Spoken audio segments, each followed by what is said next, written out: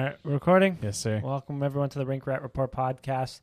A winter break edition, as always, joined by Josh and Jason. Yes, sir. Do you have a NHL player path for me this week? Because I missed the one last week. Oh, I do. Give me 1 second to pull it up. It was from... I'll say, just coming off a Leafs win, big Leafs win. You'll be listening to this on Wednesday, December 28th. Leafs 5-4 overtime win against the St. Louis Blues. Fantastic game. We'll get into it very soon. exciting. Very exciting. Okay, ready? Yeah. Colorado Avalanche, St. Louis Blues, Washington Capitals, New York Rangers, Tampa Bay Lightning, Anaheim Ducks. Say it again. Sorry. Avs, Blues, Caps, Rangers, Lightning, Ducks. Active player? Yes. It's Kevin Shattenkirk. Yeah. A little bit easier because of the Ducks part. Honestly, when you listen to it on here, it's harder to hear the teams. They get blended. When I was listening to the podcast back last week, it was like, oh, I know that quickly. Right away. That's a good one, though. Did you know that, Jason? I think I would have gotten there. I didn't get it off the top of my head, but it's hard. Yeah, it's hard because you have to kind of think about all the teams and think about how I like to work backwards. So it would be tougher if I were to just give you the first three and say he's an active player. Yeah. Like he played on these first three teams, Avs, Blues, Caps, because his career was kind of crazy. He was a top 15 pick or so, and then he was swapped for Eric Johnson in his first full season in the NHL. Like when have we seen that, a first overall pick being swapped like that? It's weird. That was kind of crazy. And then, you know what, good for him. Ended up winning a Stanley Cup with the Lightning there, playing on a very cheap deal, that bubble win that they had there. So let's get into it. Today we're going to be talking about last two games, the Next Gen Flyers game, a little afternoon game, the St. Louis Blues game that just happened. Look ahead, the Leafs are playing the Coyotes, the Avalanche on New Year's Eve, then the Blues once again on Tuesday, and then they never play the Blues for the rest of the season again. The two defenders that are coming back for the Leafs, the goalie regression that we're kind of seeing, top 10 Leafs goals of the year. We're going to be coming out with a video very soon with that. And then we're going to close it out with a little World Juniors talk. All right. Because we've been watching a good amount of that this year. It's been nice. It's been very competitive. What a tournament it's been so far. Only two real blowouts. It's Austria's looking a little bit behind, but I mean, Latvia, a team that usually normally gets blown out, they're looking competitive, to say the least. And Czech is the team of the tournament. Czech is the team to beat. There's no clear cut, other than the Czechs. Maybe Sweden are the clear cut ones. Anyways, we'll get into that in a bit. Let's talk about this Blues game that just happened. I don't know how else. I feel the Leafs gave up 4 goals. So usually in a 4-goal against performance, you got to think, okay, what happened defensively? What defensive lapses occurred and such? I don't feel like the Leafs played bad defensively. I mean, at times Samsonov had to get moving a little bit because the puck was zipping around. I mean, you got to give St. Louis credit. They have some really good playmakers and really good players on their offense there. But overall, I mean, in terms of overall chances, the Leafs didn't give up that much, I felt like. What did you guys think defensively in this one? Well, I think the expected goals battle, they gave out less than 2 expected goals at 5-on-5. So I think to say that the team didn't give up a lot at 5-on-5, I think that's pretty fair to say and pretty. And overall, it was 2.71. Yeah. So this is a team. The St. Louis Blues consistently have, for the past couple of years, have outperformed expected goals because they do have some good finishers. Mm-hmm. So maybe there's a little bit of that in there, but I don't know. When you look back on the goals, Justin Holl gave Ryan O'Reilly too much room, and he ripped it on him. So happens. He actually doesn't score that much, but has a pretty good shot, I would say. There was the Justin Falk goal from the blue line. That was, let's just say, stoppable. Yeah. There's one more in there that wasn't great. Which one am I think? I can't remember. Jordan Kyrou won where he fell on his face, the first goal. Oh, the first goal where he just fell. That's true, too. And then the Jordan Kyrou goal, it's a good shot, but I watched the replay. It honestly wasn't a good shot. He chipped it into the top of the net because there was so much room. It wasn't like a snipe. Samsonov lost the puck, though. Yeah. He lost it through the screen.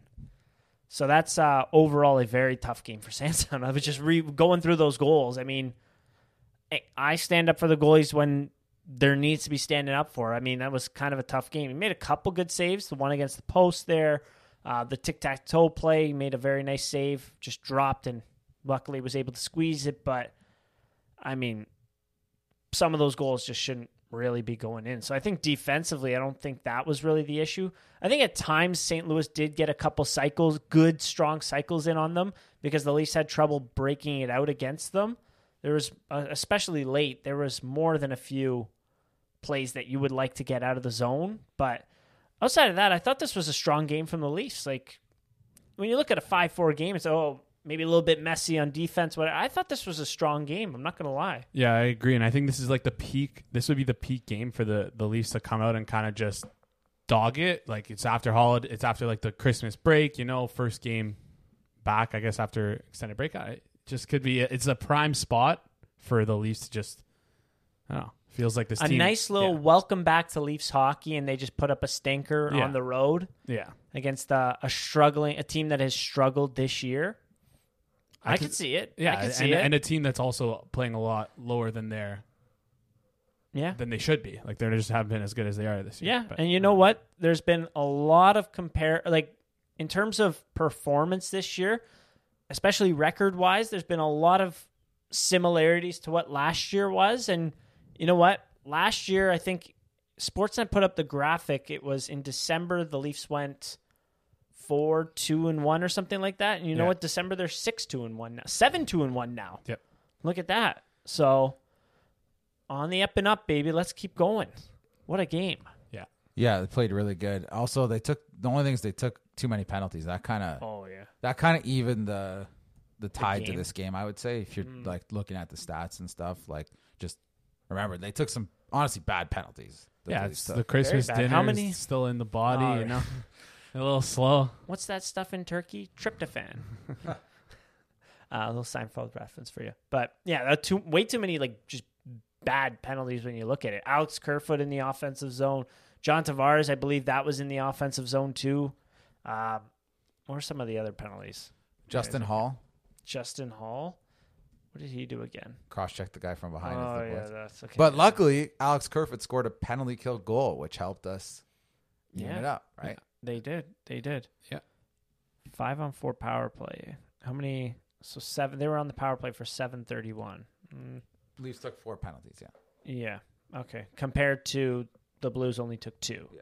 So the 5-man power play looked pretty nice though tonight. I will say that. Got a couple good chances there. Is it going to go away when Riley comes back? I think so. It looks nice, but I think so. If we're going to go on a tangent here and talk about this, I think the right thing to do is to go back to Morgan Riley. I know that's going to sound crazy, but who is the player that's going to replace Morgan Riley's replacing? Bunting. Right? Yeah. Okay. And do we want him to feed power play points? Probably not. Right? Okay. Oh my god. That's not an original take though. Yeah, it's from Dom Decision. I'll steal that happily. But I think that's a good. That makes sense in theory. To depreciate the value of Michael Bunting's next contract, the Leafs need him off of the top power play. Yeah. Well, they didn't do that with Nikita Zaitsev, so you got to learn from your lessons, right? Makes sense. Sure. It actually makes sense. Sure. That's playing the long game here. Didn't they do that? Didn't the Bruins do that with Charlie McAvoy? They put him on the power play after they signed him to that big extension? Yes. Quite literally did. That's hilarious. Or just smart. But, all right, maybe you're onto something there. That's kind of funny. But in terms of this game, Calle Jarnkrok, massive game, 3 points.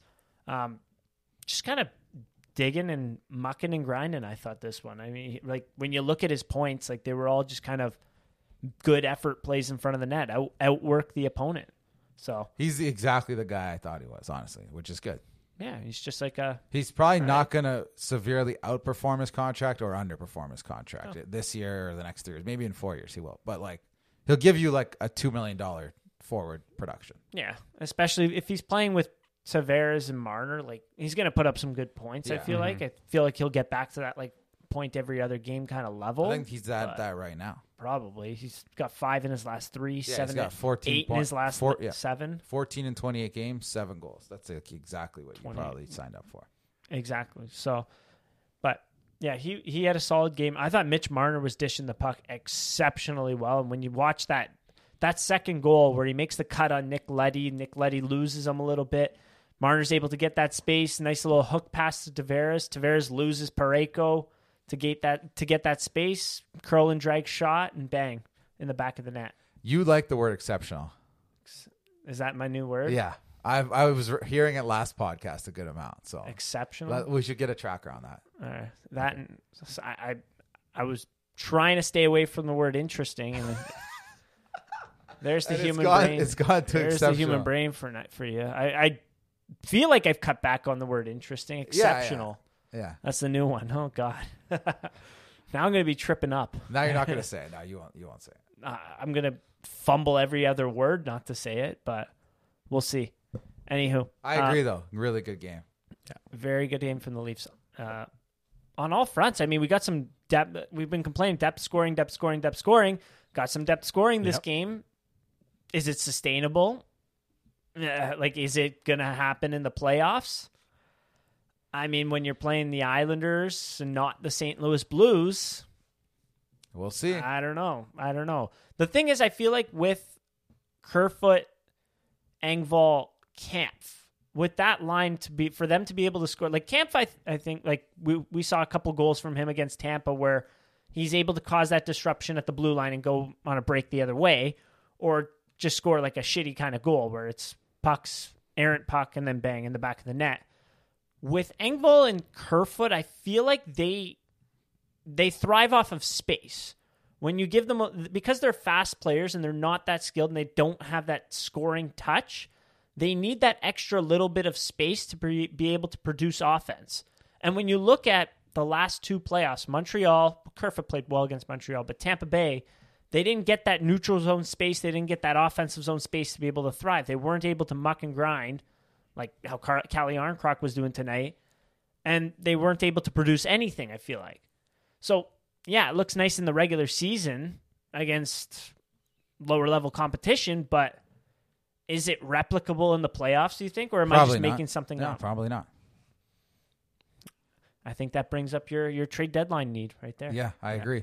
Those guys are going to like help you steady along during the season, but I think everyone, including the people in the organization, are going to look to add some other elements to the forward group for sure. I really, really hope so. Fingers crossed. But I honestly really think, sorry to interrupt, I think, like we said, I think Pontus Holmberg can probably play and give you a similar impact to Engvall. Not in the same way, they're not the same player, but like Engvall out, him in is like the most marginal difference. Yeah, I don't think he's a good player. Yeah. He's looking better and better. Yeah. Nice assist tonight.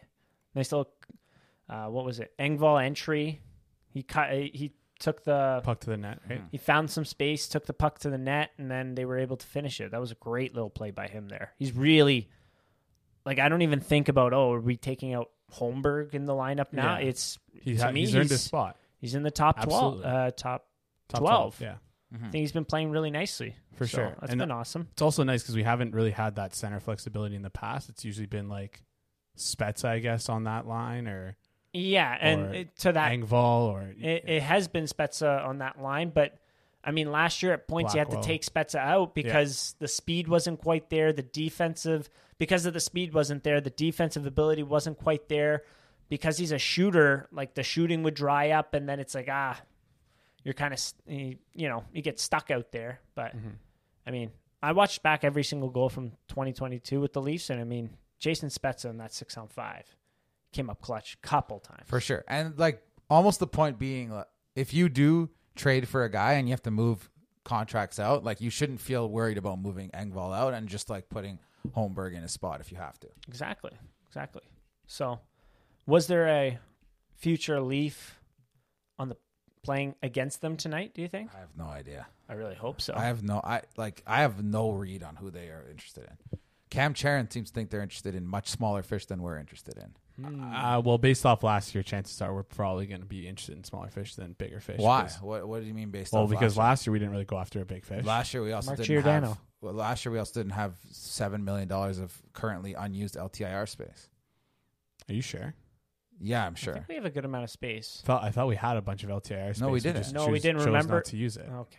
No, I'm serious. We did. Like, No, we didn't. It was Jake Muzzin, right? Yeah, they and brought then him he came back. for So that 3 was- games. I mean, like realistically, But like it was a. But it was their Giordano intention was a to big always fish. bring him back. Yeah. I honestly don't think Giordano was a big fish. I think he was a medium to slightly big fish. yeah. What? He's been playing so well. Oh, he's a big fish for us now. He's fantastic, but in terms of currency at the deadline, he's Yes. not a big fish. Oh, Yeah. okay. Well, yeah, he went for 2 seconds. He went so- for less than Nick Foligno. Yeah, that's true. A lot less. Mark Giordano's great, but he was not a superstar at Yeah. the deadline last year. Yeah. He also, I don't even know if he was really available other than to Toronto. Really, at the end of the day, who knows?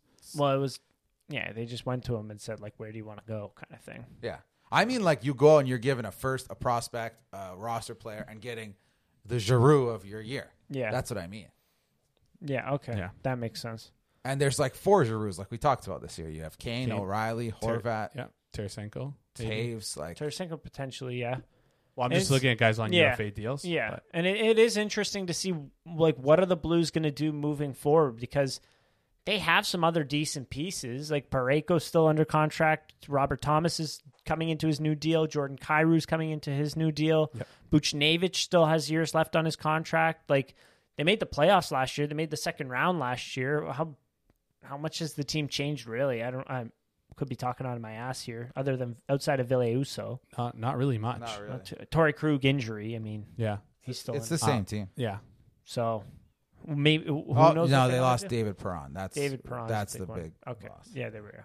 So that's a big one. No Torrey Krug this year. Some minor other injuries, but Yeah. It's crazy to think that they left Tarasenko unprotected during the expansion draft. but It's like always- we all thought his shoulder was done. We Yeah. thought the doctors looked at the charts and said nope. I wonder if that was like some finagling. But anyways, No. who knows? It's always a conspiracy. Well, you never know. You could be right though. If I'm not mistaken, he didn't really play the previous 2 years though. Like it wasn't a He conspiracy. was in and where out. He was His very per- hurt. his performance was down, and then all of a sudden, it was pretty much the meme. It was like, call an ambulance, Not for me. but not for me. Fully, I mean, Really? now he's been great all of Yeah. a sudden. So, yeah, it'll be interesting to see what the Blues do at the deadline there. Yeah, it's Right. it's all Blues, 50-50. Blues. It'll be interesting because they're not rebuilding. The Canucks, we'll see what they do because they're not really rebuilding either. I I don't know don't about that. think. You don't think the Canucks? I think they are rebuilding. They Feel- said they're not. That's They're- why I I'm think saying I think not. they're almost forced into it now. They're like in purgatory. If you lose they're Bo like- Horvat off that team, who's your number 2 center? You're playing JT Miller full time They number suck, 2 I don't center. know. Okay, there you go. So they Even if they keep Bo Horvat, that team's flawed. yeah, so it doesn't absolutely. matter. But now I'm saying like they can't even flirt with the idea of trying to be good when you take away basically their second best player this year. So to me, I keep thinking it. It just makes so much sense. Bo Horvat to Carolina. That is just their number one biggest need. And then you'd have to send to move money. I guess maybe Kakanyemi goes the other way. I don't know how much they value him, but like to make money work, that's what you would have to do, kind of thing, right? And then extend Bo Horvat, and then Carolina's all in from there on out, kind of thing, right? I hope they don't do that. I don't either. I'm not a hurricane. This is not a Hurricanes podcast, Yeah. but it just made sense to me, right? So- yeah, I could. That's a good little dart you got there. I like that. There we go. I do think I think they're going to consider like Pacioretty as their big deadline move because, as you said, I'm pretty sure they're pushed right up against the cap They could when he comes probably. back. I'm pretty sure. I'd have to look into it, but yeah, that would make sense. But that fit is like a seamless fit, I would say. yeah, 100%. Because right now it's Paul Stat because Aho was injured. I don't know if he's back now, but it was Paul Stastny playing first line center. Yeah. Like, you know, He was their fourth line center. They kind of just did a little. yeah, because they keep Stahl on the third line and then yada yada, right? So, anyways, we got on a little. Probably going to go on a few more deadline tangents. Is it creeps up, and then bang? You never like. Next thing you know, it's there. It's a right? good team, Carolina's a good team. Yeah, they're very good team. Kochekov's on fire. I know. So, yeah, to get into the Flyers game, 2 p.m. Did you guys watch that? I did. I missed a little bit of the game. I did. Don't missed tell a my little bit boss, of the but game. But I watched a good amount of it. that was it. I did. I didn't. Wink, wink. But I caught the highlights after. Wink, wink. That was I don't know. It was a fun one simply because, well, actually, it was a fun game. And then the third period, I think the Leafs had their bags packed and they were ready to go to winter break, but the game wasn't over yet. They almost blew that one, which is the craziest thing ever because I believe the expected goals battle was 67% in favor of the Leafs. Yeah, 70%. That game, I didn't think that game was close, other than that 1 minute stretch where they let the Flyers score 2 goals. They let them score 2, and then on top of that, Konechny, I don't know who he got it. Maybe it was Farabee on that one where Samsonov made a big save, and then Farabee missed a wide open net. Yeah, literally. And then they were pressing and Farabee took a penalty there. Like,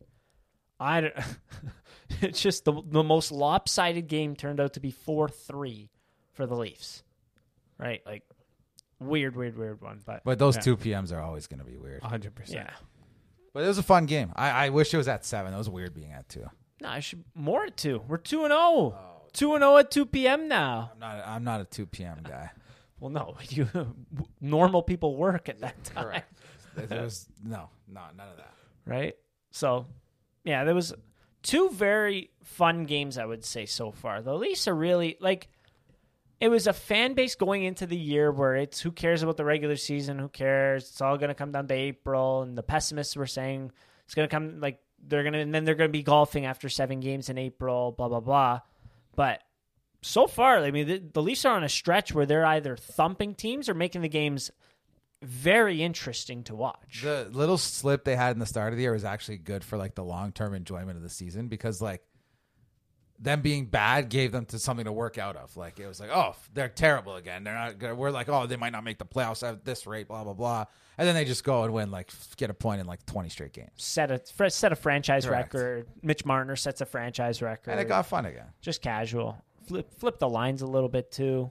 And now you're already almost in January. All-Star game, trade deadline. It's before you know it, it'll be first round. And we'll be right back to where we started. It's honestly purgatory. The regular season feels like purgatory. We just said it feels good, and now you're like, no, but like, I don't know. well, no, it feels like it's going through the same motions as last year. So that's why. Yeah, like their record month by month, as we talked about. That was scary. Like when they put that up, I was like, oh my god. PTSD. Well, I mean, hopefully it's not the same as last year because at this time last year is when the wheels became a kerfuffle. Yeah. Well, because Marner was hurt, right? And he was. There was a shutdown. Marner was hurt for a bit for the first couple games, and they came back. Oh, he got COVID, and then Campbell got hurt, and then Mrazek came in, and then Mrazek got bench hurt. Mrazek that's all blocked from my memory. All that garbage. I had to watch. Going through every single goal, I had to relive all of it. Like, I posted the first goal of the year. I totally forgot that the first goal of 2022. It was Kampf to Justin Holl. First goal of the 21-22 season was Engvall on the power play. Yeah. First goal of 2022 was Kampf to Holl on an empty rink, and it was an empty rink. Yeah. And someone's like, "Oh man, that bubble era seems so long ago." And I think they're from England. I'm like, "No, this is like 2022." Yeah, wow. And then the Ducks game was bubbled as well. Like, and then I had to relive the Tampa series. That was lots of fun, but yeah, like just the Tampa series relive is tough because you get to Tavares scoring in game 6 and they go up 3-2 and then they celebrate and then you don't see another goal until they're down 2-0 in game 7 and then that's the last goal. Yep. Yeah. Okay. Yep. The worst is the call from Dave Randorf. Who's just so surprised. He's like, wow, just like that, 3-2. Yeah. And he was so hyped, and then, yeah. Yep. Okay. Yep. Anyways, not to exceptional loss. Not to absolutely ruin your morning, but let's get into a little defenseman coming back. So at this point, any other points you had on the game? Sorry to gloss over. No, it was all fun. Not too fun much. Games, Lots of fun. Oh, before we close out, we saw another David Kampf and 2 defensemen to start overtime. Is this the go-to now? Yeah, until they lose, 100%. It's the new NHL 3-on-3 meta. That was.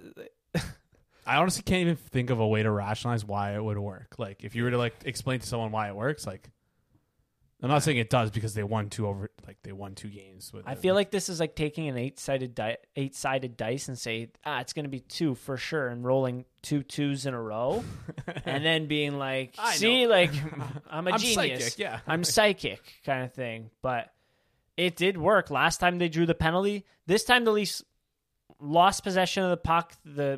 That line, Kampf, Liljegren, Brody got stuck out there for a little while, but in the end, Austin Matthews was able to make a change with Kampf, and they were able to spring TJ Brody on a breakaway, and he drew a penalty shot.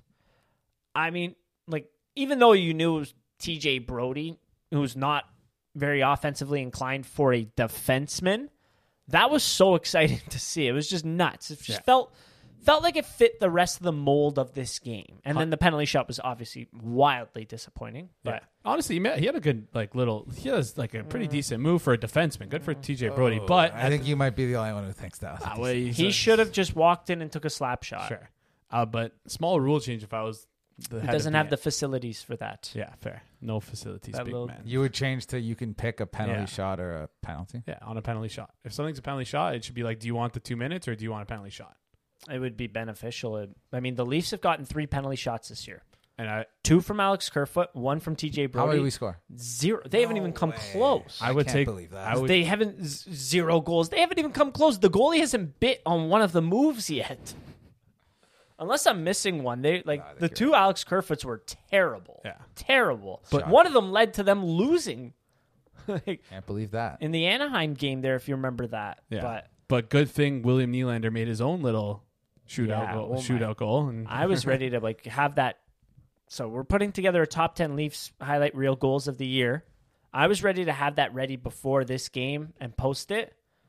William Nylander has started a discussion. That goal was nasty. Insane. Freezes Jordan Binnington, puts a backhand shelf on him. Not only that. In the game. And strips Tarasenko. Tarasenko, turns on the Jets. Like, he went fast there. It was crazy how quickly he jumped through the neutral zone. And Oh, yeah. And beautiful finish. Bang. Nice little fake to the backhand. He's done that twice now. One on Jonathan Quick, if you remember that. Yeah. So, yeah. Anyways, let's close out those games and let's get into the 2 defensemen coming back. Sheldon Keefe has said that Morgan Rielly and Rasmus Sandin are progressing well and can now be considered day to day. They're on the road trip with them, so they could technically play, I think, after next game. I think it's when Sandin is eligible because he's only missed 2 and he was on IR. You have to miss a minimum of 3. And Morgan Rielly, I mean, if they're saying day to day, I'm probably not going to play next game and play New Year's Eve. If I were a betting man, am I right? Yeah. Hard to tell, but probably. So currently right now, the Leafs have Giordano, Hole, Jordy Ben, and Timothy Liljegren. Connor Timmins. And then Connor Timmins and TJ Brody. Yes. Who comes out? I think number 1, Jordy Ben comes out. Yes. That's an easy.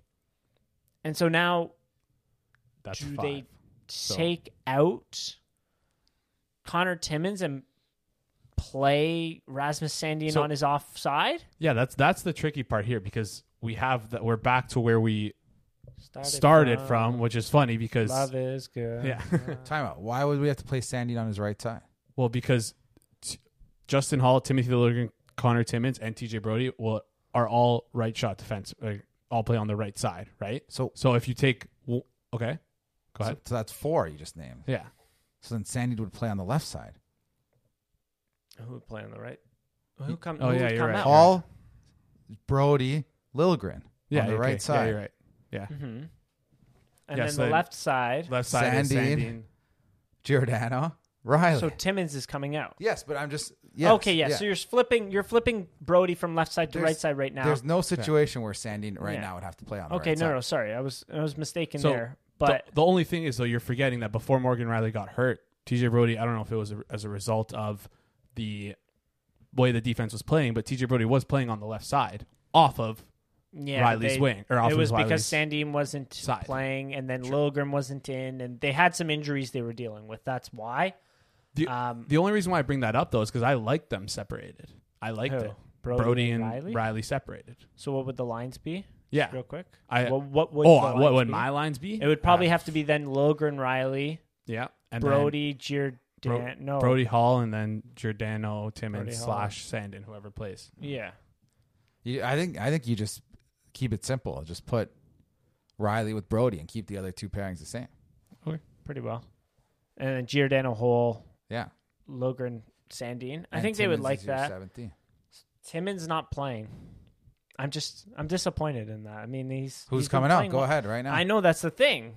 You got too many D now. Let's go. Tell me who's coming out. I don't have anyone. That's the thing. I obviously right now if I were to rank the Leafs D, unfortunately Timmins is coming out, but he's played so well. So if he were to stay in, who would come out? If he were to stay in, who would come out? Well, I mean, they're playing Justin Hall 25 minutes a game. That's the thing. Like, just on the pecking order, I think I would. You guys are dancing around the What question. it would be Justin Hall. You would take Justin Hall out? I don't know. Who was the other one? Sandino would be the guy. Yeah, it's probably. Sandin would be sitting? Yeah. Well, I could see it, yeah. I think what they should I was thinking, do, he's out. He's eligible to come back to the lineup. I mean, if I were I've been dancing around. Who's been better, Timmins or Sandin? I feel like we should be. What's your answer? I think Sandin's better. Okay. I think Timmins looks like he could be a good player eventually. I think he looks like a replacement for Hall, but I think if you have any interest in, again, having Sandin as a long-term player on your team, he's got to be the guy to play. And if he's not, you trade him this year. It's kind of a no-brainer. Yeah. They're not going to do either, probably. So I wonder if we see a move here at this point. Because, like, we have so many defensemen that are, like, NHL defensemen, right? Like, even just Jordy Ben. I know that he would probably get sent down on waivers in this scenario, but I wonder if the Leafs are content with the amount of depth that they have and they're willing to move a piece like Hall, like, early on before the deadline. I wonder if that's make a hockey trade. Yeah, I wonder if that's an avenue that they might take. Because obviously, if I was them, I'd push that off for as long as possible. I'd let Morgan Riley come to peak health, let him take as much time as he has. Same with Rasmus Sandin. But if they're day to day and they're going to be coming back soon, like, I don't know. I don't see them trading Justin Hall. I mean, just looking at tonight, who led the Leafs in 5-on-5 ice time? Justin Hall. For sure not trading Justin Hall. Justin Hall by almost a full 2 minutes over Mark Giordano. But like he's their penalty kill stalwart. Like Brody had more minutes though, I thought, or 5-on-5. You're saying 5-on-5. Yeah, wow, that's crazy. Yeah. To answer that question though, of what I would do though, if I were in the Leafs' shoes, I would try and like manage. I would let Giordano sit a game, let Brody sit a game, let Hall try and give all these guys games off because but they don't like that. Yeah, if they don't like that, then that's not a good solution. But if they don't mind it, that's the thing that could be a good idea. Yeah. Even just giving Justin Hall a rest or TJ Brody a rest, I don't think that's too detrimental. Load management. Yeah. It's just I don't know how the players will respond to that. That's the thing. It's the only problem is the alternative is that you're now hurting the confidence of a your mandatory young guys. Vacation. Yeah, But also, what's wrong with just carrying 8D and 13 forwards? Send down Joey Anderson. That's not a problem. We can do that. Yeah, let's just do that. Okay, but the problem is who plays. You can't. Yeah, that's you can't fine. Dress but I'm just saying, I think teams like having that much depth on defense for sure. Who did we trade for 2 deadlines ago? Ben Harper or whatever the guy's name was. Yeah, Ben Harper was it? Yes. I keep getting these two guys confused every time I bring this guy up. It was Ben Harper, wasn't it? No. Ben Harper played 5 games or whatever and then was sent down. We traded for him at the deadline. You traded for? Yeah. Oh, the kid from LA. He was on LA. He was on Anaheim. He was on Ben Hutton. Ben Hutton. That's who it was. Some insurance. That was also COVID though, so it was maybe that's why. So your proposed solution is, you're saying carry all 8D and try to make it work. Try to fit one in. Yeah. Here and there. But I suppose. I mean. I just remember the first day of the season. We're like, oh, what's going to happen when everyone comes back healthy? And it's never been an issue because no one's ever been completely healthy. Yeah. That's true. So keep it for a little insurance there. That could work. I wouldn't be trading Jordy Ben or putting him on waivers right now. I think he's probably It's got too a little bit of valuable. value to the Leafs right now. He'd be claimed. I think he would also be claimed I- because he's making a 100%. minimum contract. Minimum contract, and he's playing. He's playing Yeah. all right. He's doing his thing out there, depth defenseman. So If Jordy Ben was on, let's say, Montreal again this year, making $750K, playing on their third pair, being rough and tumble, someone would trade for him. that is a good point too. I mean, like Vancouver could use a guy like him. Just want to trade all RD to Vancouver, right? No. He used to play on Vancouver I too, know. so that's kind of funny. But I mean, okay, so I think we're kind of in agreement though. Once they all come back, there are no roster moves that you make. Yeah. You stick with what you have, and you keep them as insurance. And then in terms of playing time, you just kind of feel it out. Yeah, and Rough Timmins game. sits out for now. Someone has a rough game, he can go back in. Like, That's a good point. Fair enough. Kind of keep everyone a little internal competition too. Yeah. doesn't hurt. That could work. He should be the Okay. first to sit though, just because based off of seniority. Yeah. Pecking order, yeah. Yeah. And also pecking order, yeah. He's been good though. I really like. I would really not want him on waivers or to trade him right But now. they don't need to. So, I think I think there is value in Connor Timmins. I feel like The shocking thing is that how is that guy not making Arizona's Because- top six defenseman? because they managed him horribly. But even managed him, like you just not watch him. Like who does Arizona have that's keeping him He down? played- only played They two were games playing this him on year. the left side. That I In the agree. NHL, they played him I'm- on the left I'm side. trying to His figure out why. conditioning stint, they also played him on the left side. It was absurd. I have no idea what the hell they were doing down there. And now they have Josh Brown playing that second guy, line. That guy sucks, and he's 29. And Connor Timmins is how old? 24? 23? Yeah, like, and he's significantly a better 24. player. 24. So Much I better. don't. And he's exactly more of what they need kind of thing. Yeah. So, yeah, I don't know what they were doing. Like, why are you playing Troy Stetcher and Patrick Nemeth over this guy? I'm sorry, it makes no sense. You took assets to take on Patrick Nemeth, one of the worst playoff players I've ever seen in my life. It's just confusing. That seems like a guy who you want to give, like, oh, our team sucks. Like, this guy had some value in a trade we made a year ago for our starting goalie, and now we're just going to cast him aside. Yeah. They want Mason Marchman 2.0. That's funny. That's a good point that they're playing Patrick Nem. They literally took on a third and a second for him. Yeah, he stunk. He was horrible for New York. Horrible. So, Connor Timmins, that was a little diamond in the rough. Another gem from another Sault Ste. Marie gem from Arizona. Crazy. Oh, is that the development path now? Let them rot in Arizona a little. Decrease the value. Let them sit in the sun a little bit in Arizona, and then you bring them back to Toronto. You got some fine wine. Not bad. Yeah, why not? What an idea. But anyways, okay. So summarize that for the D. Internal competition, never a bad thing. Keep all 8D. I mean, and use them as insurance because you never know what's going to happen. But not looking too far in the future here, but also doing it anyways. Yeah. There is a inflection point coming with the defenseman core that you have with the Toronto Maple Leafs, no? What So do you you're mean? talking like further than this In the season. offseason. Yeah, in the offseason. Well, absolutely. Well, we only have 1, 2, 3, 4 defensemen signed. One of them is Jake. Oh no, never mind. Morgan Riley. What am I doing? I can't count. Never mind. Disregard what I said there. Timothy Liljegren's under contract for Yes. next year. Connor Timmins is under team control. He's an RFA. He's an Yes. RFA. I believe it's just Rasmus Justin It's Hall. just Sandin Justin is Hall. also You're it's right. Justin Hall. Mark Giordano, Yeah. 800K. So all these guys How do hiding you on do- injured reserve are just Yeah. throwing me off there. Yeah. But yeah. So, wait, what's the inflection point? I don't know. what do you do with the Leafs? Looking way too far ahead, what do you do with the Leafs roster? Because our friend Luca last night was telling us, he's a relatively smart guy. He thinks Sandin is going to end up being the odd man out. He said, this is what he said, his foot speed overall is going to be a limiting factor, and he thinks that his upside is possibly capped. If you already have a Morgan Riley, you don't need a Sandin, and he would be the guy to be traded, which is not the craziest thing I've ever heard. Nope. Far from it. I think that probably if the Leafs decide that Morgan Riley's a integral part of their core, that probably is a trade that's going to be made. Yeah, I think they've already made that decision though. Not in the sense Why? that he's well. I mean, you don't sign a guy to a 8-year, $7.5 million But deal if you don't believe he's okay. an integral part of your core. Well, what has the last 20 games showed you. Could you possibly change your opinion based off a sample? Yeah, for sure. But do you think this management group is the type of people who would change their opinion based off 20 games? No, but I also think that they wouldn't throw out the sample. Actually, yeah. I mean, remember when they tried to run with Michael Hutchinson as their backup? They changed their opinion pretty quick. But fair enough. It also has nothing to do with how the Leafs are doing. It's like with the players that are playing well in the 20-game stretch, right? Yeah.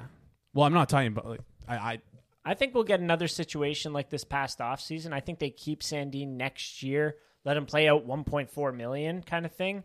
If injuries happen, they happen, and then kind of see what they have. I think you're reassessing not for next offseason. I think I'm pushing your question. I'm taking your question and pushing it to the next offseason. But then why? Why? Like that's your last year. You for sure have Matthews and Nylander on the team. Why wouldn't you capitalize that summer and add a piece that's actually going to play? But how much is he going to fetch? I don't know. That's probably why he didn't get traded this summer, to be honest. So I think in terms of like before we talk out of our ass kind of thing, I think we got to look at players of a similar age and what you were able to get for them. But I would even just have him as a piece in a trade for an impact player up front. So have something else. Yeah, sure. Okay. And it would be up front, someone obviously with term or under team control. Is Nils Lundqvist trade, is that comparable at all? Yes, we talked about it in the offseason we did, yeah. So you fetched a first and a fourth. How's he doing this year? I think he's pretty good. He is. Shocker. 10 points, 32 games. I can't tell you anything other than that. He plays on Dallas's third pair, but I think they're pretty happy with him from what I've seen. Oh, that's good. But yeah, that's a very comparable. They're picked like right beside each other. Mm-hmm. Yeah. And I mean, Niels Lundqvist had significantly less production. That's why. Do you not remember I proposed that they should trade Sandin for a first based off that trade? Yeah. Yeah, but you also said that less we would be able to NHL get a games, first less for him. NHL. Yeah. Yeah, correct. I think they would have traded him if they could have got a first for him. Okay. Yeah, that's kind of funny though. 10 points in 32 games, and then what is Rasmus Sandin at? I believe 13 points. 14 points in 33 games. Yeah. So, pretty close. Interesting. Mm-hmm. So that's The only thing that I'd be hesitant about trading him is that I feel like he does have a little grit factor to him, which I do enjoy. Yeah, and of all the D, like it's weird to say because he's like, I think he's the shortest of our D core, maybe like the second shortest. He's he's one of the smallest. 74 hits. Yeah, and he's the most sandpaper E player to. I wouldn't trade him. I agree. I think I wouldn't take him out of the lineup for Connor Timmins. Like so, I would keep playing him. If you were to trade a defenseman right now, of the six, our best six. Contracts aside? Yes. Well, yeah, I guess contracts aside. I don't know. Well, it'd have to be because... Well, Morgan Riley has a no-move deal, so... That's not the yet. thing. Yeah, he does. Kicked in this year. That's why I was so... For 8 let's years. trade him before. Starting on July 1st, player submits a 10-team no-trade list. But yeah, okay. Maybe let me rephrase that question. Would you rather trade Timothy Liljegren or Rasmus Sandin? Rasmus Sandin. Yeah. Really? I think Liljegren's been a really steady presence. I've really liked what I've seen from him this year. So, yeah, good two-way, top 4 guy now. Like, to me, you don't need that guy to kind of carry him. He can play top 4 minutes and just be... I think he'll end up being like a TJ Brody replacement when TJ Brody's done playing. Like Rasmus, almost the exact same. Not as good as Rasmus Anderson, but like that kind of style. Or I think Anderson's got better offensively. I think he's more of an offensive guy. Yeah. But defensively, I really like Timothy Liljegren. We got a nice little player there, frick. Yeah, we do. Took 7 years, feels like. Yeah. It but legitimately it took a long time in our system. And, at times it was like, frick, if you're not going to play him, trade him. But you know what? The fruits of our labors. One more question. If you can get more for Liljegren than Sandin, how much more? Yeah, what's the more? Well, how much? Okay, let's say you get a first and a fourth for Sandin. How much more would you need to trade Liljegren? First and a fourth. Yeah, like a lot more, I would probably say. Okay. What would it be? I don't think you get a first and a fourth for Sandin, just like I said this offseason. Yeah, I know, but if we're basing it off comparables, right? I would take the first and the fourth. Okay, let's just say you get a first for Rasmus Sandin. What would you need to move to trade Liljegren instead of Sandin? a first and a second, 2 firsts. Yeah, I just really honestly wouldn't trade him. Okay, fair enough. That's a fair answer. Currently, I'm in the mood of F the picks, like the Rams. Yeah. We need a win now. We'll see if they share that same idea. Not this year. This year, ooh. 2023, what a hot draft, I got to say. Okay. Let's move on from, I think we've covered everything with the defense there. Yeah. Talking about the goalie regression a little bit, it's happening. And I mean, we all kind of knew it was coming. I mean, nobody was predicting Ilya Samsonov to have a 930 for the rest of the year. Right now he's at a 924. He dipped a little bit because his last 2 starts, his save percentage has been 821 and 842. And that was really nice because the 3 starts before that were shutout, and 23 on 24. Albeit it was the 3 California teams, and we all know how good they are. But in my opinion in this one, he looked nervous out there. It felt like a nervous performance out there. Like he got swimming at times, more than a few times, way more than you would like to.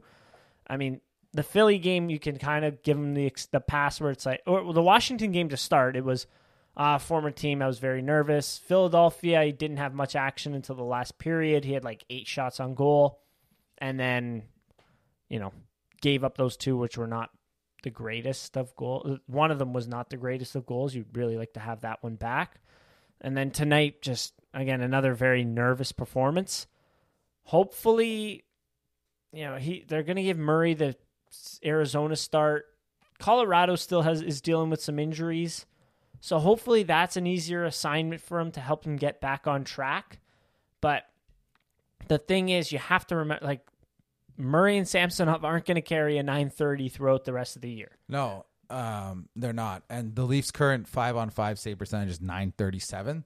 League average is 920. So it's going to end up probably around league average. So like you said, give or take. The good thing is that it's coinciding with the Leafs playing a lot better, I think. Yes. I think there was a lot of games during that win where we talked about hey, it's all fun and they're finishing their chances, but the team really didn't play that good. The last, I would say, 7 or 8 games, the team is playing very, very well. Mm-hmm. So I think as long as those 2 things go hand in hand, I think you'll be okay. Like you said, what was our expected goals against?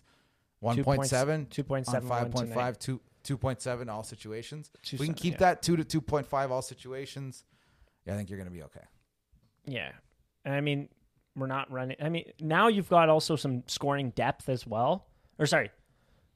Scoring consistency in the top 6. I don't know why I said scoring depth. You've got some more consistency in the top 6, whereas last year it was Nylander, Tavares ran very hot and cold at especially at 5-on-5. So I think that will help to kind of sustain it. I mean, Murray and Samsonov, I think by the end of the year, they're going to be hovering around hopefully 915, 918 kind of thing. So it's not too far off from where they are now, but I wouldn't be expecting, back-to-back shutouts, 40 save performance, 45 or whatever it was save performances against Dallas. Those are going to kind of cool off a little bit, and we're going to get more of those, 27 saves on 30 shots. Which is fine. They've played out of their mind so far. So they've done way better than expected so far, and you know what? It'll feel a little more average. If it goes like last year, this is right around the time Jack Campbell started playing poorly. Yeah. I wouldn't expect them to go that bad. If it gets to that bad, it's like, okay, we need an upswing. Yeah, that's good too. Has either of them, in your eyes, I feel like maybe this is unfair to Samsonov because he hasn't played well for the last 3 games. Has either of them kind of done anything to separate themselves from each other? Because I feel like very much so. Yeah, we asked this last week, and we got 2 Samsonov starts in a row that were not very good. Yeah. So I guess the answer is still kind of the same. They've been very similar. I still like Matt Murray more than Samsonov. I think this past week has kind of further solidified what I said about Samsonov last week, where he gets swimming a little bit too much. So, but then again, I mean, we have to see Matt Murray back in the net. You know what the cop-out answer is actually? Matt Murray has played better. I think if you look at the numbers, he's probably had a higher degree of difficulty of opponent Well, and start. I mean, just quickly going off that, the last 5 starts for Matt Murray was against Tampa, Rangers, Calgary, Dallas, Tampa, and then for Samsonov, it was Philadelphia, St. Louis, Washington, Anaheim, LA. Yeah, right? it might be a coincidence, that's so might not. funny. But regardless, I think Matt Murray's played better overall. But at the same time, the fact that they didn't start Matt Murray this game because they're still trying to quote unquote manage him is very concerning to me still. I've been saying it to everyone. I think the goalies are playing well. I think there's a 0% chance that Matt Murray can start 25 to 26, whatever the number is, playoff games in 2 months. I don't even think the Leafs will let him try to do that. My hot take is I think they're going to start 2 goalies the first 2 games of the playoffs. I'm not that like it's crazy, and I hope they don't, but I think that's where this is headed. Now, They just had a you got a Christmas point. break. You got a point. Samsonov played Thursday, correct? Yeah. They were off 4 days. It was Murray's turn, and they said, "Oh, we're going to give Samsonov the net again." Yep. No, you've definitely got a point there. I mean, yeah. It is never well. Actually, the Flyers. There's been one team that has started like multiple goalies and gotten to the Stanley Cup final, and that was the Flyers, and that was the ugliest goaltending performance I've seen make the finals ever. I hope he would be able to stretch through that. Has he come anywhere close to playing like 7 games in 14 days, which you would have to do in the playoffs in the first round? He started 3 No, games he started in a row. 12 games in 90 Yeah. days. He started 3 games in the row for the first time like in years, they said. But that is definitely a thing of concern. I'll give you that one for sure. And it's something you have to keep monitoring because they still are very, very much managing his workload. So I mean, yeah, he's had some up and down starts. I would say even the past 5 starts here, like that Tampa Bay game wasn't very good. Dallas, he played out of his mind. Calgary again didn't play very well. New York didn't have much coming at him, but that one goal wasn't that great. And then against Tampa Bay again, 19 shots against, like hasn't gotten too much. So actually, to further your point, 4-day break and his last 2 starts were a combined 38 shots against. Oh man. Yeah, you gotta take off the rose-colored glasses on this one. That's worrisome. It's not anything to panic about, I would say right now, but it is definitely worrisome. the Leafs are monitoring it, so why wouldn't you? If it wasn't an issue, Matt Murray would have started tonight. Yeah, for sure. Oh my goodness. The more I think about that, the more concerned you get. But we'll see. Who knows? Maybe running 2 goalies is the formula in the playoffs. Who knows? We've literally had so many losses. If they tried out a freaking I don't even know. Yeah, I whatever. Just do it. Like, let's just try. Played a game last year. He got into a game. Yeah, that was also terrible. If you remember that. Yeah. But not to relive that again. But yeah. So the goaltending, I think there's going to be small regression coming. It actually has already hit, I would say, based on the past like 6 games or so. Mm-hmm. But I think that the way that the Leafs are playing is going to be able to sustain it. I think their defensive has been very good. Yeah, Samsonov's down to like a 919, 920, I think. After doing tonight's quick game? maths, yeah. Oh, yeah. Yeah, Matt Murray's a 925. So down a little bit so far. I think it's coming down a little bit more, but hopefully they can steady the ship after that because they have not been very good over the past few starts. Since that Dallas game, pretty much, they've both not been very good. So who knows? I have all the faith in the world in them. Not by choice, but all right, let's get a little top 10 goals of the year. What would you say, not your number 1, but your favorite goal? I told you. I think it should be on the list, too. It's the 2-on-1 Marner Matthews against Tampa, Game 5, to win that game. That was like the best moment of the Leafs year. That was amazing. It was a great goal. After the Leafs gave up a goal on the other end, it was a great play to shoot it off the pad to Matthews. I think that's the best goal. I do. And that's my favorite goal. Jason? My favorite was the old man goal. I loved watching that. Ooh. It was just fun because it was. I think it was Giordano's first couple of games. Yeah, and it was just like a good introduction for him to Toronto, and it's a good memory to have of Spezza and Simmer involved is always good too. Also, it's like an old man goal because of the age of the guys, but it was also The like passing, yeah, like the when speed of the passing. when you were kids and you played against your parents and Yeah. like they would just pass the puck around When you. played men's league. Yeah. And that is funny. In terms of that game 5 goal, like, so you think it should be in the top 10 high league? 100%. Well, what do Where- I care about Engvall's dusty toe drag and then backhand that shouldn't go in on an NHL goalie? Like, Went in on a very good NHL goalie. I know. I'm just saying though, like, So where does it rank? somewhere in the top 10. I don't know. I like that goal. Closer People may to- disagree, but if closer you to understand 10 or closer to if 5? you understand like what's going on and you realize that he actually tried to pass it when he shot it, and Matthews' like quick ability to put it in the net, I think it's a nice goal. I do. Oh, man. So we're in a predicament here. No, we're not. It's not going in the top 10. We already put it in the vibes goals. But I'm just saying. Okay. I mean, we could change it. There's we don't need to change it. Let's All keep right. Engvall's dusty toe drag in there. Give him some. Okay. Give him some credit. All right. What about that game? So, I mean, the game 6 third goal. Any emotion or sentiment to that one? Yeah, I just don't want to talk about it No. because like what happened after was a 5-on-3 in the playoffs. Like on 2, Well, I mean, we got to celebrate for a full intermission. I wasn't even celebrating. I think most people were just. Yeah, I was nervous. Stressed. I was nervous. Yeah. So that goal just brings Yeah. back stressful memories. Yeah. It was a glimmer of hope for 5 seconds, and then Honestly, brutal. That's true. But Okay. I think I don't know about you guys. I voted Tavares' goal against the Flyers this year as the best goal of 2022. I had that as well. It is a sick goal. Jason? Yeah, I had that as well. I think he just clears them. I did get one. I asked someone for their list, and they did not have that one. They had Marner versus Florida. If you remember that That's a goal great against goal, too. Bobrovsky. That's a great goal. That was a fantastic one. So the TSN came out with their top 50 plays of the year.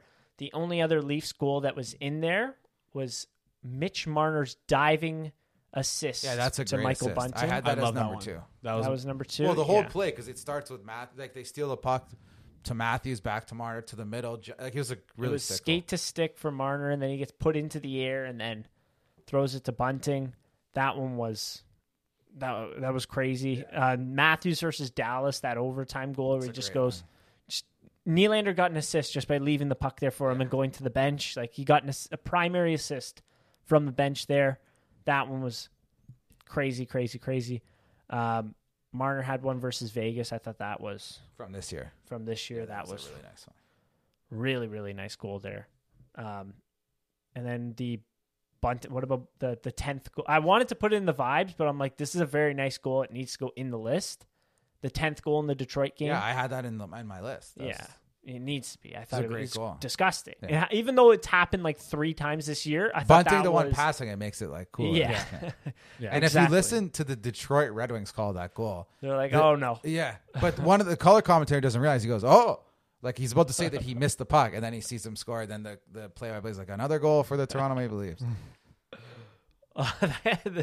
That game. Oh was my! insane. In terms of moments, like that game was in 2022.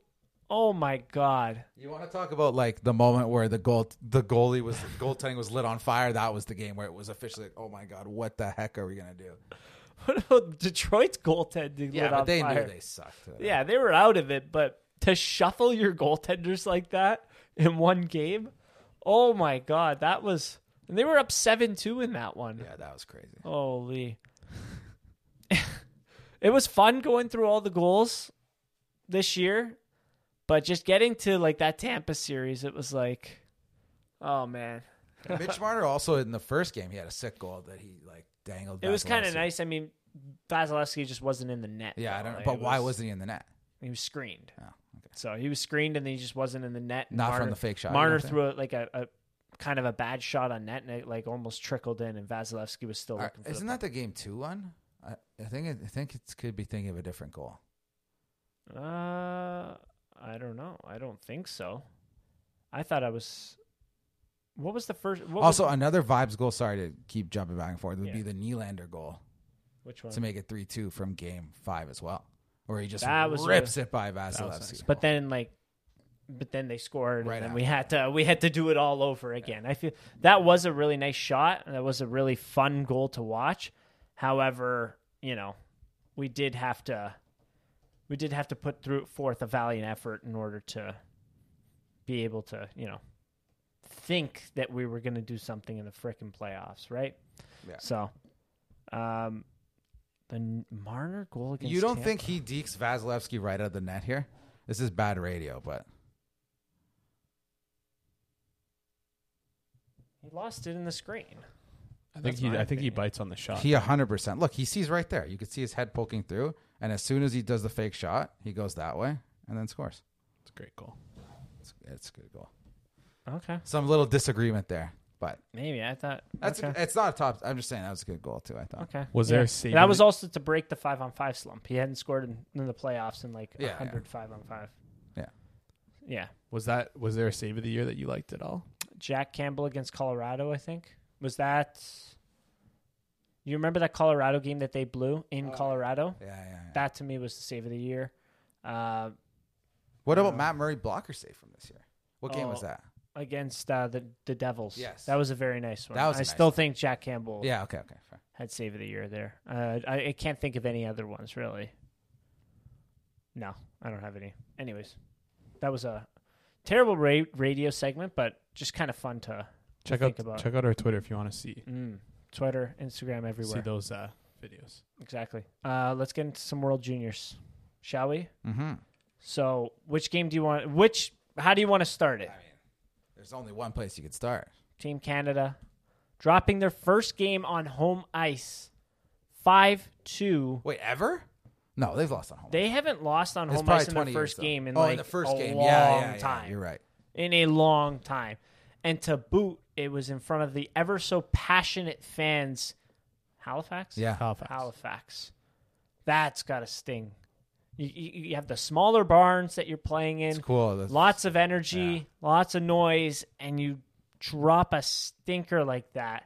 Just a vibe sucker like that 5-2 to Czechia, where you just kind of got outmatched. I don't want to say like outworked kind of thing, but they played the chess match better than you kind of thing.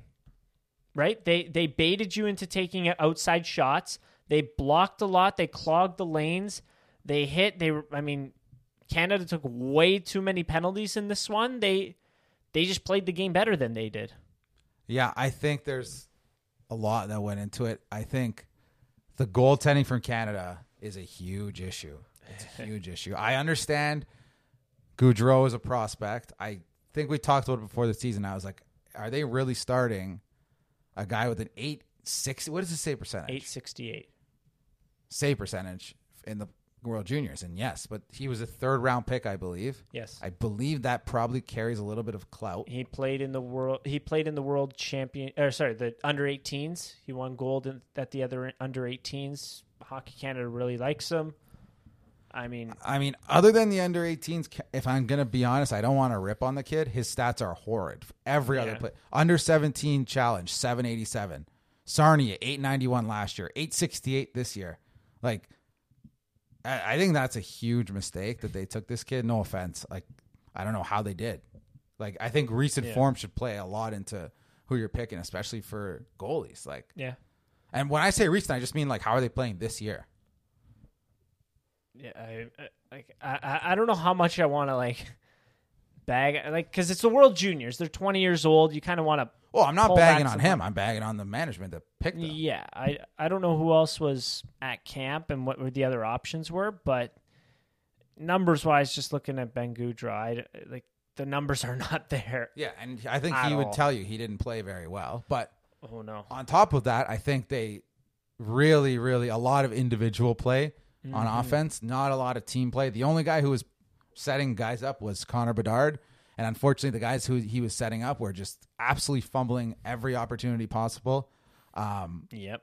I think it makes it easy when you go up 5-2 to just kind of collapse and play defense and keep you to the outside because they'll let you cycle all day and take outside shots. And on top of that, Team Canada took 5 bad penalties, including a 5-minute major. And those are all the ingredients for an upset, and that's exactly what happened. Yeah, when you go down and then you're trying to rally a big comeback and you just take penalty after penalty after penalty, I don't know what the hell you expect there, but that's why it's not all on the goalies as well. Like, no, the penalties were bad. The puck management by the forwards was not good. No, the disgusting lacrosse plays were just sickening. Oh my god, 24 hours of that on TV. I don't know how they like.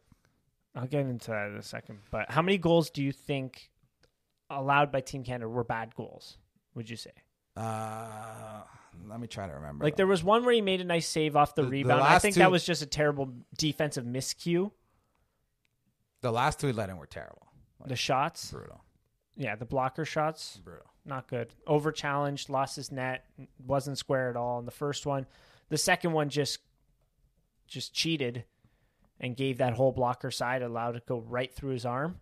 But I mean, thank God for Fantilli and Bedard doing those lacrosse moves, because now a lot more people are talking about that as opposed to 5 goals on 15 shots or whatever. Yeah.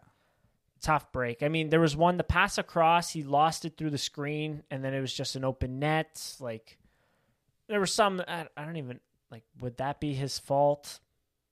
Kind of. You lost the puck through a screen. I mean, yeah, I don't know. I would, like, if you want to talk quick lineup changes, I would play Bedard at center, and I would have Wright on another line, and I would have Stanko. I would have 3 more balanced lines, if you ask me. Yeah, they were not. There was no depth. No. Who else had scoring chances outside of Connor Bedard's line? Yeah, no, there was not many. There was nothing, I feel like. And I mean, they gave Shane Wright the player of the game. How much did he really touch the puck? Not much. Not at all. He had a tip goal, too, Yeah. so he was barely touching the puck on that one as well. Yeah. So Milic comes in, or I think that's his name. Yep. Milic comes in net for Team Canada. He made a couple nice saves. Coming in relief for Ben Goudreau, so that was nice to see.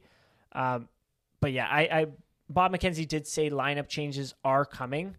I think for sure 100. You got to take Brendan Othman off the power play, off the first power play. That was he couldn't convert. Not having Logan Stankoven on your first power play is something. It's insane. He has 2 points a game in the WHL, does he not? Well, yes, but not only that, he had 10 points in 7 games in the Summer World Juniors. Like, what are we doing? I mean, yeah, he's a right-handed shot. I don't know. I don't know what they were doing with that Brendan Othman idea there. Like, he missed several open opportunities. Like, you convert on those different game. They were easy. You were wide open. Open net. Like, one was a wide open You net. were wide open, too. You had no pressure around you, and he missed them, too. I mean, I hate to bag on the kid, but, like also not just bagging on him. Why is the coach putting him there? Yeah, it's weird. He's just like first line. So now you're really going to get to see what you have in this coach, because who's the coach? He's the coach of Everett. I can't remember his name, but because you came out with a full-on stinker and you benched one of your better offensive players in the third period because you didn't like the defensive miscue and the penalty that they took. So now you really need to rally the crew, because Germany held Sweden to a 1-0 game today. Yeah. That's it's a full-on trap game. This is not a points game. This is not a pad the stats game. This is a trap game. I think if they continue with like the demotion of Adam Fantilli, that's a huge mistake, because I think if you take him out of your top 6, that there's nobody with the same offensive upside that you can replace him with. None. And it was his first game in the World Juniors. He didn't play great. I agree, but I would go right back to him. Like, the guy is ripping it up in college hockey this year. Mm-hmm. He's going to be a top 2 pick. I understand it's hard to rely on draft eligibles, but if he's not playing well, you're probably not going to win. So you better continue to put him in a situation where he plays well. So let's see what happens. I put him with Shane Wright, honestly. Make Shane Wright the center in that line. Give Logan Stankoven his own line. Give Connor Bedard their own line, and go. Mm-hmm. More depth, more balanced, and then see what happens. Yeah. What about power play? Olin Zellweger going over Brant Clark. I don't get that either. I think Owen Zellweger, he's a good defenseman. He's a very good defenseman. He also plays for the coach in the Western Hockey League. Brant Clark's, I don't want to say already a legitimate NHL defenseman, but he played in the NHL this year. Like, he's a pro already. He would be the guy I would have on the power play. Yeah. I agree there. I think it's I'm at the point Zellweger's a very good offensive defenseman, very good power play defenseman, where I'm kind of at a coin flip between the two. I don't think that's why they stunk. But I wouldn't mind leaving him necessarily. He was the power play quarterback over the summer as well. Yeah. But also you had Mason McTavish just putting everything in front of the net, who you don't have this year. You do not kind of have felt that. Yeah, you don't really have that net front guy. No, you don't. That's a big thing there, especially when you're playing a team like Czech where you have to really grind to get the puck into those good areas. You have to convert because Shane Wright also did miss a very good opportunity in the middle. They worked it, nice little tic-tac-toe play, get it to them in the middle, and he missed the whole net. But when you have that net front guy that can battle and clear a path or make those tips in front of, like, closer in tips, it just makes the offense that much easier. And you're able to, the passing plays and the cycling isn't working, we're able to just crash the net. Like, who do you really have for that? I don't know. Like, Colton Dock is pretty big, but I don't think he's that guy. Pal? No, I think they're looking at Brennan Othman to be that guy, and I'm not sure how that worked out in the first game. It didn't. It just straight up didn't. Like, he got the looks, but that's because he was just standing there. Like, let me stand there. I'll get the looks. I think they are going to bounce back, though. Like, too much talent on the team. Just got to... Again, just get the boys going again. Germany's not going to be an easy game. If they come in thinking it's going to be an easy game, they're going to be in trouble. And that Sweden game is a 50-50. Like, Sweden looks really good to me. Their top six can rival Canada's top six skill-wise. I know that sounds shocking, but they can. Like, just telling you they can. Mm-hmm. So, watch out. And their goalies have let in 0 goals through 2 games. He's been solid. What's his name again? Not Soderblom. Again, they played Germany and Austria, which is slightly different. But the other story of the tournament is Czech Republic, after beating Canada, just absolutely dominated Austria 9-0. So that might be a really good team. Austria kind of looks like the relegation team, but it's kind of funny because nobody else is getting blown out. No, literally, the other group has been relatively tight. Even Latvia, overtime loss today.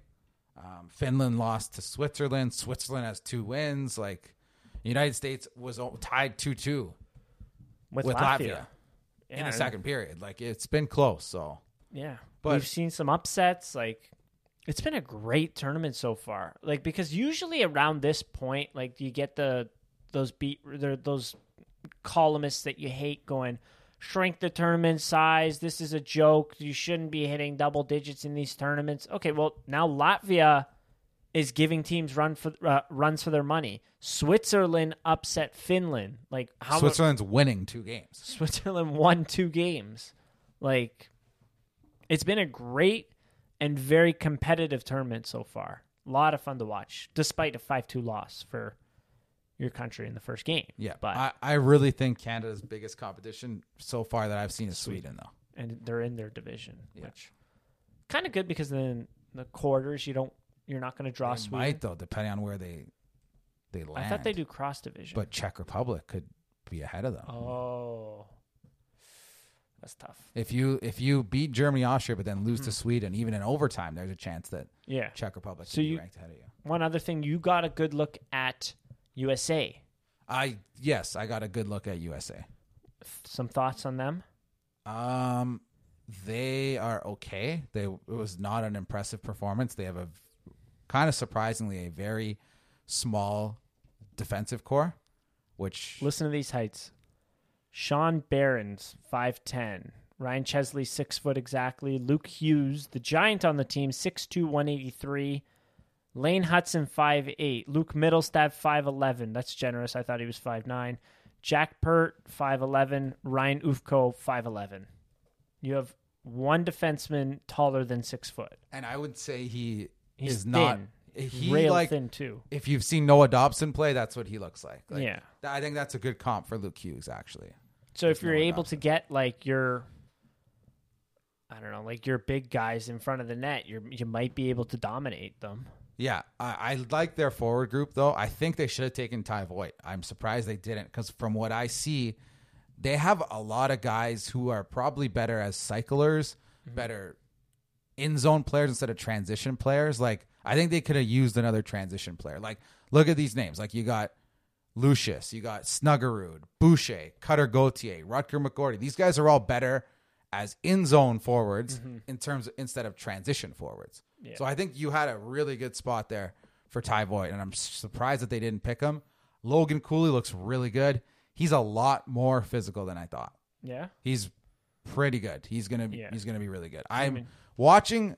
If you want to do a blind reaction to one World Junior game of Logan Cooley versus one World Junior game of Shane Wright, you wouldn't be surprised that Logan Cooley got picked ahead of him, which a lot of people were at the draft, I think. Yeah, that hadn't watched him before. They were, yeah. I would say so. I wouldn't judge either player by that. I'm just saying if you wanted to look at either one. Yeah. Ooh. I still think Shane Wright's a better player. I still think Shane Wright should have gone first overall. But I'm just saying, like, I think Logan Cooley has a lot of game. I will see about that decor though. That's interesting. I'm not sure. Yeah, that I don't know what their strategy was there. Like, because I don't know. Maybe it's because they're all offensive defensemen. I would say, right? Yeah, pretty much. And the reason I'm saying in terms like the comparison in transition is because I'm comparing them to Canada's forwards, but I'm also comparing them to Sweden's forwards. Sweden has a player who has 0 points in this tournament, and I've been blowing up our group chat about him. His name's Fabian Lysell. He's a 21st Boston overall pick from Boston. He's a point a game in the AHL, basically. He is very, very good. You will see him. When Canada plays Sweden, you will notice him. Trust me. But they also have, the problem is the names for the Swedish guys. Philip Beisted. I think that's right. San Jose pick. Good player. Isaac it's not Rosen. It's Rosian. Yeah, something like that. It's not Rosen. Another first-round pick in their top six. You have the Liam Ogren and Noah Ostlund duo who played together for what was the team? What's it called? Djurgårdens in the Swedish second league. You also play with the goalie. Also have Jonathan Lekermaki, who is also on that team, who's in their bottom six. These are all names people are like, who are these guys? Yeah. These are all first-round picks that Sweden has in their top six. One of them's not even in their top six, not including Leo Carlson, who is going to be the pick either after Bedard or after Fantilli in the upcoming NHL draft. This is also not including Simon Robertson, who's another good player who's picked by St. Louis, who's put up points. Like, they have a lot of players, and they look really impressive to me. So I think that's going to be a big, big test for Canada. So the 1-0 game against Sweden or Germany today, what would you chalk that up to? I did tell you, I do think they might lack a little bit of like finishing and top end shooting talent. That is the one slight hole in their game. That's kind of what I saw. I also think they got a little conservative in the third period. What were you going to say? Unlucky. A little bit as well. Well, Germany's goalie played well, but I thought they sat back a little bit in the third period as well. It's a really good team. So very competitive tournament this year. Yeah, so a lot of fun to watch, and not just watch Team Canada, but watch every single game. The one team that wasn't impressive, if you want to say, has been Finland for me. Ooh. They beat Slovakia today. Their D really struggled to move the puck up the ice, and that's been a huge issue for them so far. Okay, I haven't gotten a chance to watch or pay attention too much to Finland, so I guess that's the next order of business. But yeah, any other closing thoughts you got? The other one is, you'll notice this guy, Milton Oscarsson for Sweden. He's like their shutdown center. He's like 6'6", 6'7". He's massive. Number 25. You'll notice him. All right. It's a good team, I'm telling you. When does Canada play I believe on New Year's Eve. Oh. All right. We need a big bounce back performance starting with Germany. That was a lot of talking. Jason, can you get in there with Yeah. I have nothing to say about the World Juniors. What was the Team Canada game? I didn't watch enough of it to. Any thoughts on the Michigan moves? Like, whatever, they're good scoring chances. Ban the Michigan. Who cares? Ban the Michigan. It's like we're when saying ban the Michigan. No, it's like when when players when goalies were wearing terrible equipment and crappy equipment, it was easy to score a wraparound goal. It's become much harder now. It's like just the evolution of a wraparound. Also, like, it's on the Michigan would be on your backhand. It is much harder to do a wraparound on your backhand, right? Yeah. Think about it. When you pick the puck up, it would be the equivalent of doing a wraparound on your backhand. Yeah. It's also much harder for the goalie to seal off the top of the net. Correct. Yeah. Which Bedard got it up there, and the goalie just made a fantastic save. Fantilli got through. The defenseman I think he was going to score that. If also, defenseman didn't hit his stick, he was the only way to defend it is risking a slashing penalty. Like I'm not like if you That's miss, true. like if you hit their stick, you're fine. But if you miss and like hit a glove, something like that, high stick. To me, saying ban the Michigan is like saying ban the alley-oop in basketball. Ban fun, no fun. No fun. I just can't wrap my head around like, these Michigans. They're doing the Michigans out there. Like that's like going to I don't know. Like to me, it's like almost going to a park and being like these children. They're playing here. It's too loud. You got to ask them to stop. Also, for these old guys, like, yeah, I'm sorry, when you played, maybe that was hard. These guys can do this. I'm telling you, there's 7-year-olds who can do it in Michigan. There are. Like, it's not that hard. That's why. It's not like Adam Fantilli's coming around like, oh, my God, I got to really concentrate. He probably in half a second was like, oh, the top of the net's open, flips the puck on his stick and tries to put it there. That's He literally how scored simple that it is. way. Of course he scored that way. Like, Ken Johnson scored that way for Team Canada last tournament 5 months ago. And no one said ban the Michigan when it went in. exactly. They won. That's why. Correct. Not like this time. But I don't know. Like some of the takes that came out, it's just the old talking heads after that game was ridiculous. Like I swear Shane O'Brien said that, I'm paraphrasing, but get back to Canada hockey, straight line hockey. What does that mean? That is the most purposeless, general, nonsensical thing I have ever heard in my life. That means literally nothing. Yeah, pucks on net. You outshot Czechia, my apologies. You outshot them by a very wide margin. Maybe pucks on net is not the right strategy. Yeah. You didn't get any good pucks on net. No. Maybe cycle the puck a little bit more. Maybe don't take 15 penalties. Maybe don't shoot from your ass against the boards. Maybe stop the puck. Yeah. These were all simple things that I didn't see too much of from some of these guys. I don't know. Like some of the takes just blow my mind every time. And then when they win the tournament, no one's going to remember this. No. Wasn't there it was the year with Lafreniere and Barrett Hayton where people were like, Mark Hunter built such a terrible team. He's so bad. He's such a terrible GM. And then they won. And it was like, ooh. Yeah. Oh, okay. Usually when they lose, it's a lot of times it's hard to admit, but there's a lot of good teams out there lately. Like, everyone's getting better. Everyone's getting better. Everyone's getting better. You can't say like, oh, the only reason that's the other thing. Like, we didn't do it either. Give some credit to Czechia. They played a very good game. Yeah. Give some credit to Air Canada. They got David Jiricek. That player, David Jiricek, who went 6th overall, is going to be a very, very good player for the Columbus Blue Jackets probably next season. Ooh. You disagree? Okay, well, no. I mean, Columbus stinks. So, yeah, obviously. Just saying, like, I don't know. I haven't watched him enough this season. But he's putting up a ton of points. 20 points in 19 games in the AHL. He's a defenseman. 20 and 19. Yeah, he's a defenseman. Yeah. 6'3", man. They know how to pick their D out there. Eh? And he's like not even 19 years old yet. He's 18 years old. He just turned 19. He turned 19 November 28th. Oh, okay. Still. November 20. Okay. The thing is, again, a month ago. But going into the draft, obviously not a lot of people were aware of him because he played in the Czech league, and he's Czech. Not a lot of guys do that. So understandable, but if you watch them play, you would have seen I thought he was the best defenseman in the draft last year. He was not the first defenseman picked, but I thought he was the best one. We'll see. The other guy that New Jersey picked is also a very good player. Who was that? Simon Nemec. Simon Nemec. Oh. He played didn't he play in the Slovak league? Played in the Slovak league, yeah. He's on Slovakia. He's playing in the AHL, playing well as well. Wow. All right. Before Bedard. Anywho, I think that closes off before everything. Right, he meant before right. Sorry. Bedard hasn't been picked. No one's going technically before Bedard. That guy is as advertised, by the way. If you had any doubt, still he is as advertised. He's disgusting. Just when you feed open nets, you kind of need someone to finish on them. So, and he scored. So, yeah. Anywho, thanks everyone for listening. Go Leafs, go.